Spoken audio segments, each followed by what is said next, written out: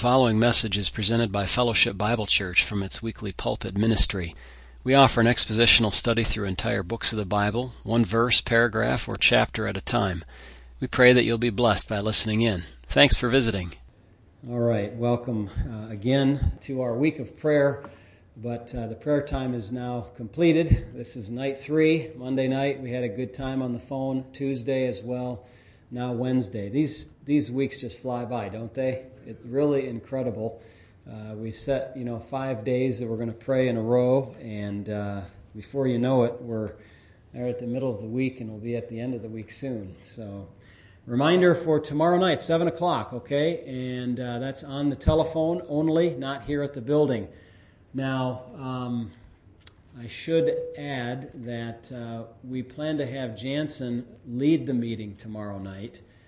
He is going to do so from, I believe, his home with hopefully a couple of the college students there.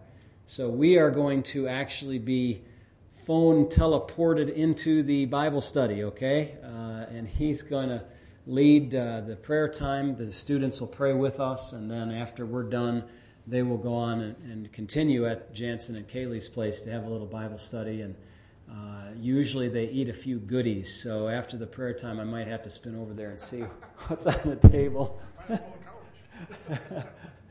All right. So anyway, let's turn our Bibles to Matthew chapter 3, please. Matthew and the 3rd chapter. I'm so pleased to hear from Pastor Harding today. Really wonderful answer to prayer that God has done for us and for their church and especially for their family. All right, last time we looked at Matthew chapter 3, verses 1 through 12, and in this section, John the Baptist is introduced to us in a very abrupt fashion, as we mentioned, and he is preaching repentance to the people. He's baptizing the penitent ones who are associating themselves with his message.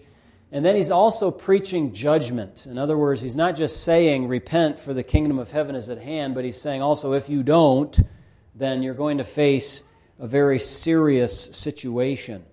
And he's pointing our attention to the Messiah as well. He's saying, look, there's one coming after me, and if you think my proclamation of judgment is bad, just wait till you see about his baptism, which is a twofold baptism, one by the Spirit and one with fire. And that is not a good one, as I think we mentioned.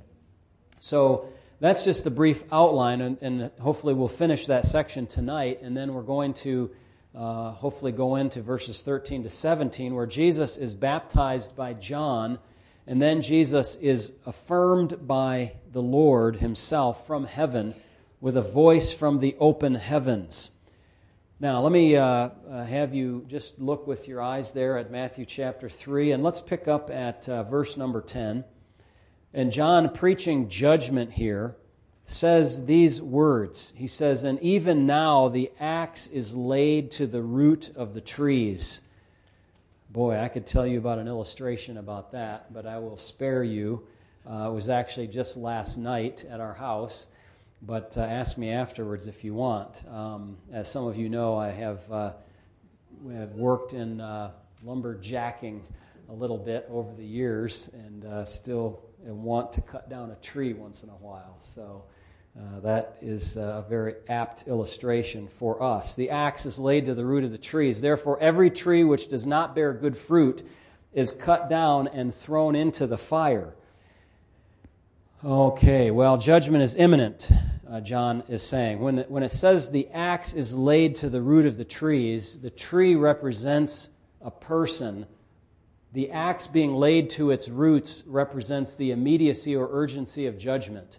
I mean, the lumberjack is there with his big two-faced axe, and he is lining up his first whack at that trunk of that tree. And so this is a very serious situation as he lines it up to get his aim just right and starts chopping. Now, if upon inspection he finds that the tree is actually good, in other words, it bears good fruit, he will not cut it down. But those trees that are found to be not producing good fruit are taken out to make room for either whatever project the lumberjack is preparing for, or to make room for more trees that will produce fruit. It's like the tree that the Lord Jesus gave in a parable that wasn't producing fruit, and the guy said, wait, I'll fertilize it for a while, and we'll wait and see if it produces. If not this year, then we'll cut it down next year. Give it another chance. And isn't that a great picture of God's patience with us? You know, give him another chance. Give him some more time to produce fruit and to demonstrate a reality of salvation. So repentance is urgent, John says here, not only because the kingdom of heaven is at hand, but because judgment is imminent. So both the king is coming, he's going to show up here very soon, and judgment is going to be associated with that time. So the coming of Christ is going to establish his kingdom, but also will be associated with judgment. And let me just mention to you in Revelation chapter 14, if you turn there, Revelation in the 14th chapter, I'll just share a couple of verses that are appropriate with this in mind. In Revelation 14, verse 15, the Bible says, "And another angel came out of the temple, crying out with a loud voice to him who sat on the cloud." This is the one who looks like the Son of Man, because it is the Son of Man. And he says, "Thrust in your sickle and reap, for the time has come for you to reap, for the harvest of the earth is ripe." So he who sat on the cloud thrust in his sickle on the earth, and the earth was reaped. Then another angel came out of the temple, which is in heaven, he also having a sharp sickle. And another angel came out from the altar, who had power over fire, and he cried out with a loud voice to him who had the sharp sickle, saying, "Thrust in your sharp sickle and gather the clusters of the vines of the earth, for her grapes are fully ripe."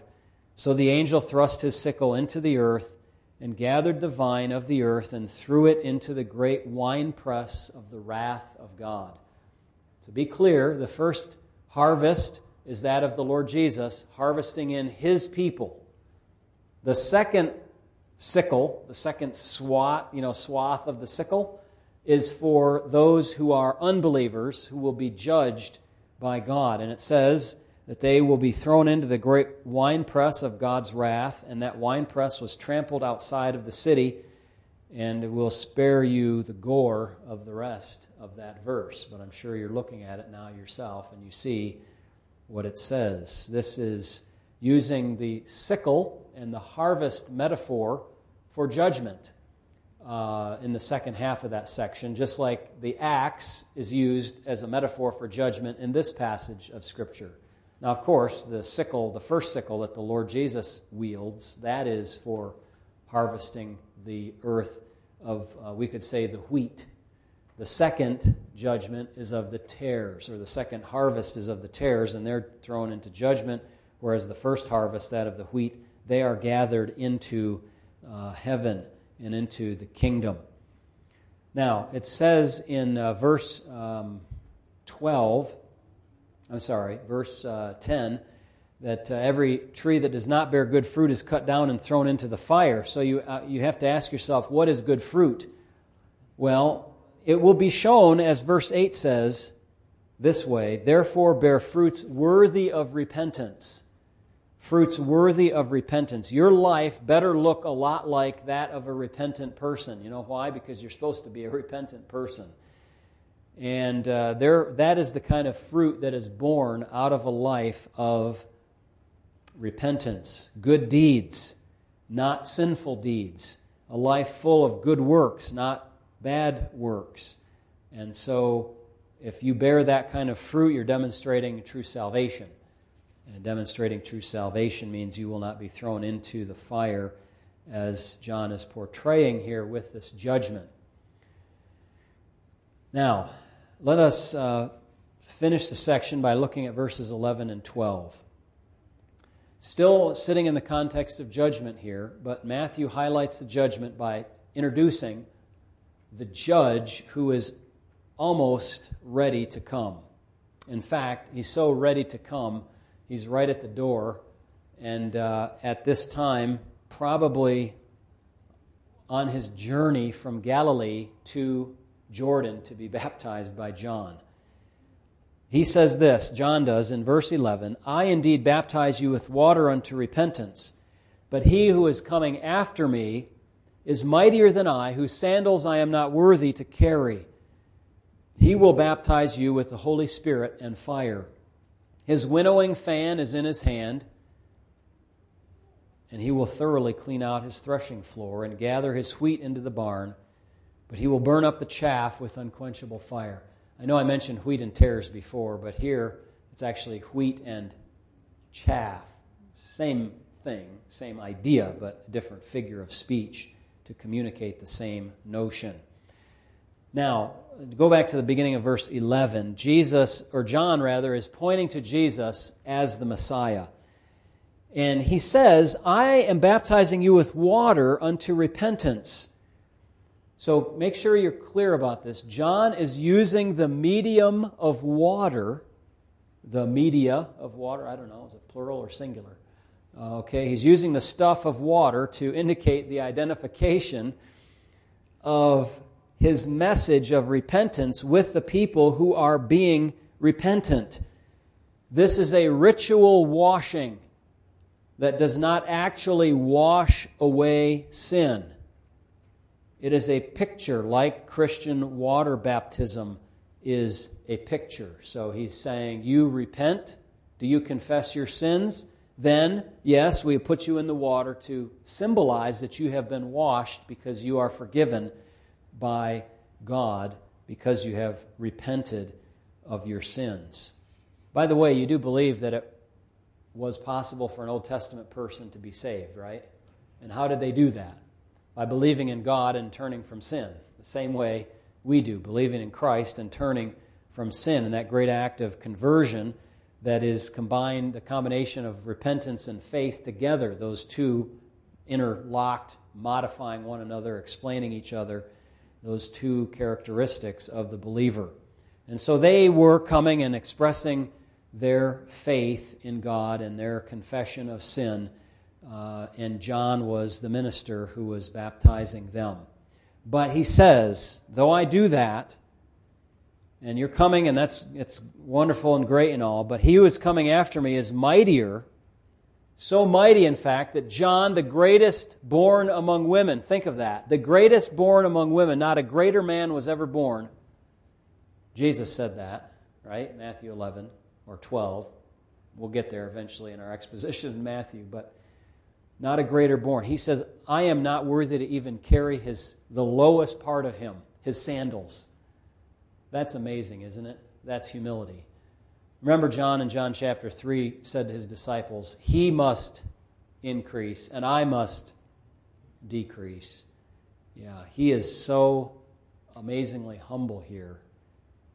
Not a greater prophet, not a greater man than John the Baptist, yet once somebody is elevated into the kingdom of God, the lowest in the kingdom is even greater than John. Can you imagine that? That's God's work. That's what God does. And that's a blessing. So the Messiah, who is so much greater than John, is going to bring two baptisms with him. The one of the Spirit and the one of fire. The one is, and so what I want you to, as I understand this, it's best for us to see that these are two baptisms, not one. Some people might get kind of tangled up and say, well, if this is a baptism of fire and the Spirit, what is that? And it could be, some have tried to explain it, fire is a cleansing agent, and this baptism of the Spirit, it's all good.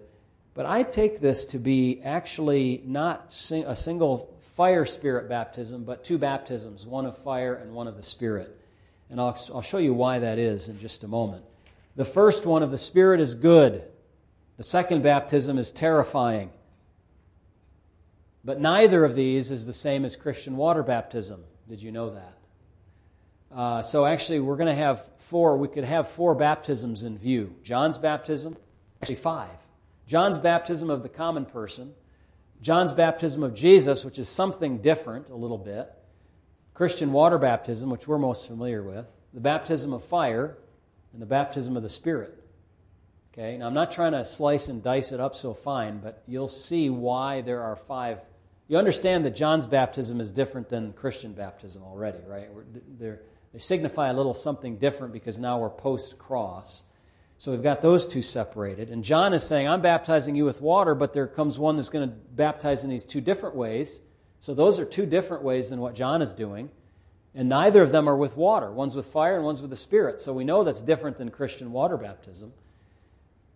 It's easy, though, if you keep in mind that baptism signifies identification. Baptism has to do with a connection to something. So let's look at this first one. Well, actually, the second one. Look at verse number 12. His winnowing fan is in his hand, and he will thoroughly clean out his threshing floor. So, today that's a little tough to understand in our context because you'd say, what's the connection to our modern agricultural setup? Well, it's a combine that harvests wheat, and the combine does all the dirty work. It does the winnowing. It's a winnowing machine, which is a marvelous machine, but we can't see so easily the figure here unless we kind of understand how they would do it. They would gather up all the wheat onto their threshing floor, a large area where it's all stacked, and they would take a fork. They call it here a winnowing fan, but it can be a number of different ways, but like a huge pitchfork. Grab a bunch of it, throw it up in the air, and hopefully if it's windy, the wind will take the light part, the chaff, and just blow it off. And then what will fall down is the wheat, the actual stuff that you want to use to make your bread with. So the winnowing fork was the tool used to separate the heavier and the lighter parts of the wheat that had been beaten or treaded out to split those two things apart. So actually you have to harvest it, then you have to kind of beat it or do something to it, crush it like the combine machine does, and then it separates the chaff from the wheat. Then it breaks them apart. Then the winnowing process actually separates them, puts a distance between them so you don't have to, grind up a lot of chaff and eat it in your bread. You just want the wheat in your bread. So it separates the heavier and the lighter parts that have been beaten out. So picture a large pitchfork being used to throw a pile of grain and chaff into the air, one forkful at a time, until all of it is sorted out.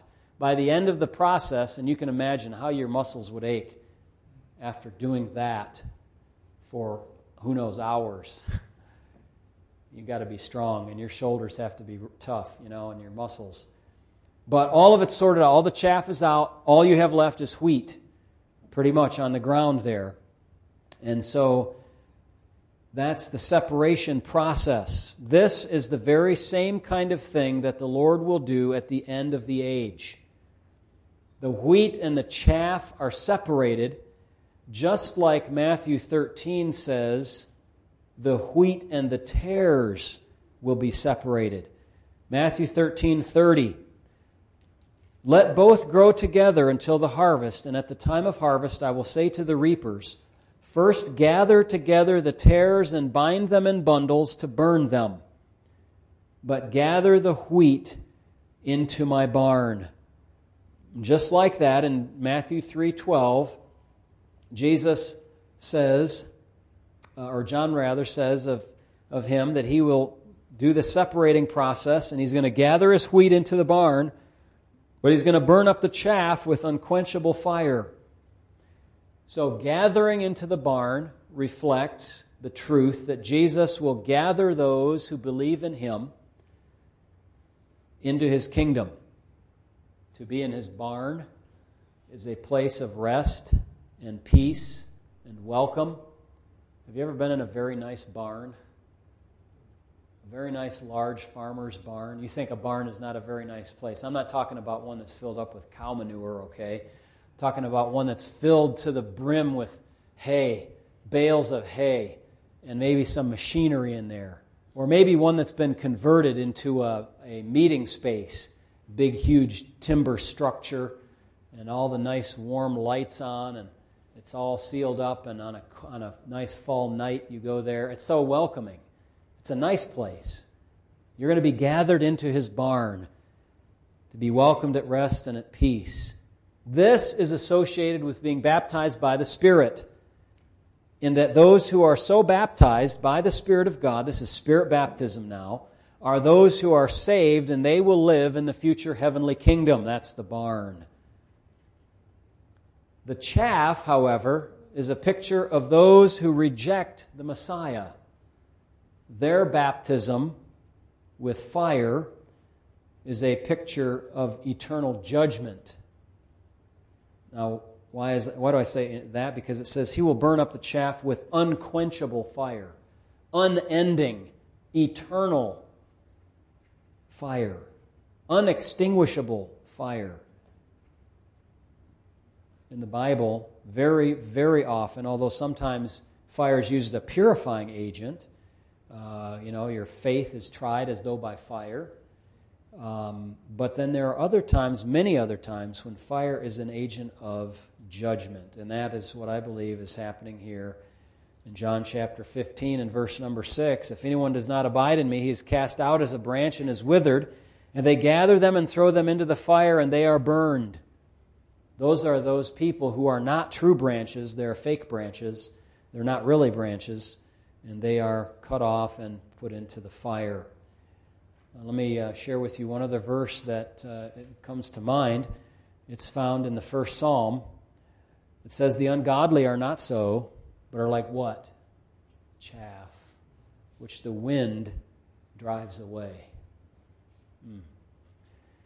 I don't know how to get across that to you. You here know, but perhaps somebody listening after tonight and online at the recording, will pay attention to this. If you don't believe in the Lord Jesus Christ, you're like that chaff which the wind drives away. You won't be in the barn. You won't be in heaven. You won't be in the kingdom of God. You'll be driven away into a place of outer darkness where there's weeping and gnashing of teeth. The ungodly will not stand in the judgment, nor sinners in the congregation of the righteous. For the Lord knows the way of the righteous, but the way of the ungodly will perish. Notice also that the threshing floor will be cleared. Did you see that? In verse 12, his winnowing fan is in his hand, and he will thoroughly clean out his threshing floor. There are only two kinds of people, wheat and chaff. There's no third kind, right, that's going to just hang around the threshing floor and say, well, I don't want to be wheat and I don't really want to be chaff either, so I'll just be neutral. No, it won't be neutral. A decision will be made in each and every individual's case with no exceptions. So that covers verses 10 through 12, and it took me a little longer than I thought it would tonight. Matthew here describes the introduction of John and Jesus and their common message. Now, I haven't proven that statement fully yet, but I did mention it earlier. John came and said, "Repent, for the kingdom of heaven is at hand." Jesus comes in the next chapter and says, "Repent, for the kingdom of heaven is at hand." Their message is the same. To the Jewish people and to the world, the message was turn to the Lord. Now, Matthew was writing to churches long after the events occurred, some decades, and he was writing to establish them and show them how the Hebrew Bible and the Jewish faith underlies and is connected to the new message of Jesus so that these churches could be well established. Just imagine, if you would please, that you have the Old Testament and you have maybe the book of James, maybe 1 Thessalonians, maybe Galatians. That's it. No Gospels.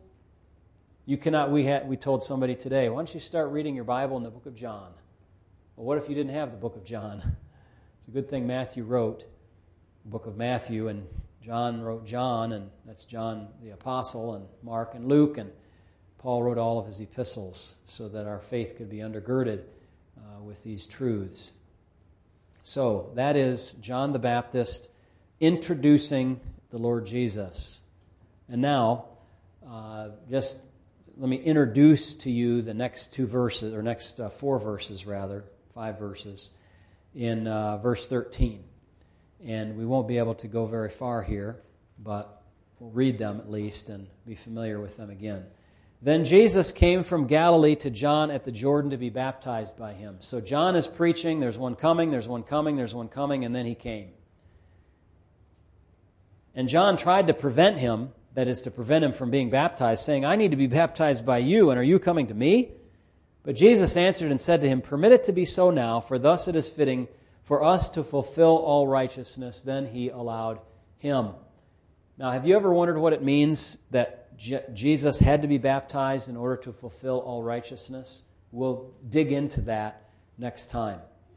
When he had been baptized, Jesus came up immediately from the water, and behold, the heavens were opened to him, and he saw the Spirit of God descending like a dove and alighting upon him. And suddenly a voice came from heaven saying, This is my beloved Son, in whom I am well pleased. When the Spirit of God came down upon Jesus, was that the first time that Jesus had an experience with the Spirit of God? Let's hold that question and we'll look at it the next time. I want you to just think, though, with me for a moment on verse 13. You know, we read over that and we kind of just skip the significance of it. It says, Then Jesus came from Galilee to John at the Jordan. Do you have any idea what that was? What that meant? How long was that? Jesus traveled, well, what I'm trying to say, I guess, is Jesus didn't just happen to come by the Jordan River and happen to see John baptizing and think, oh, that's a nice idea. I think I'll jump into that program. Just like Jesus in John chapter 4 had to go through Samaria because he had a divine appointment to be made there, the Bible tells us that Jesus came from Galilee to John at the Jordan. He traveled perhaps 70 miles. 70 miles, no car, no bus, no Uber, no taxi, no bicycle, okay, either by animal or by walking, 70 miles to go get baptized by John. That's amazing. This was the plan, and it had to happen because verse 15 says, Permit it to be so now, for thus it is fitting, appropriate for us to fulfill all righteousness. Jesus had to do it. Now, why he had to do it, we'll look at next time. The best that I can ascertain, I can give you 3 interconnected reasons why that had to be the case. But we're going to stop for now, tonight, right here, and pick up, Lord willing, perhaps on Sunday evening here in Matthew chapter 3. So let's pray. Heavenly Father, tonight we have enjoyed a prayer time, and we've enjoyed touching on the meaning of several of these verses in Matthew's gospel.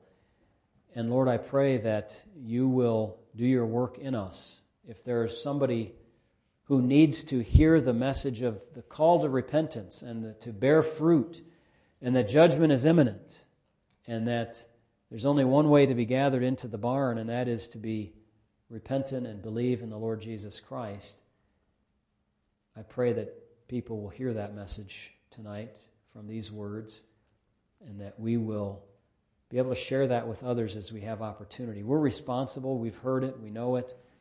Help us not to be bashful or shy or ashamed of it, because it is the truth. Even though our world doesn't like to hear about judgment and doesn't want to hear about sin, that's all real, and it will have real implications for people when the axe starts chopping. Lord, help us to be good stewards of this message, to preach what John preached, to preach what Jesus preached. Repent, for the kingdom of heaven is on its way. We ask it in Jesus' name. Amen.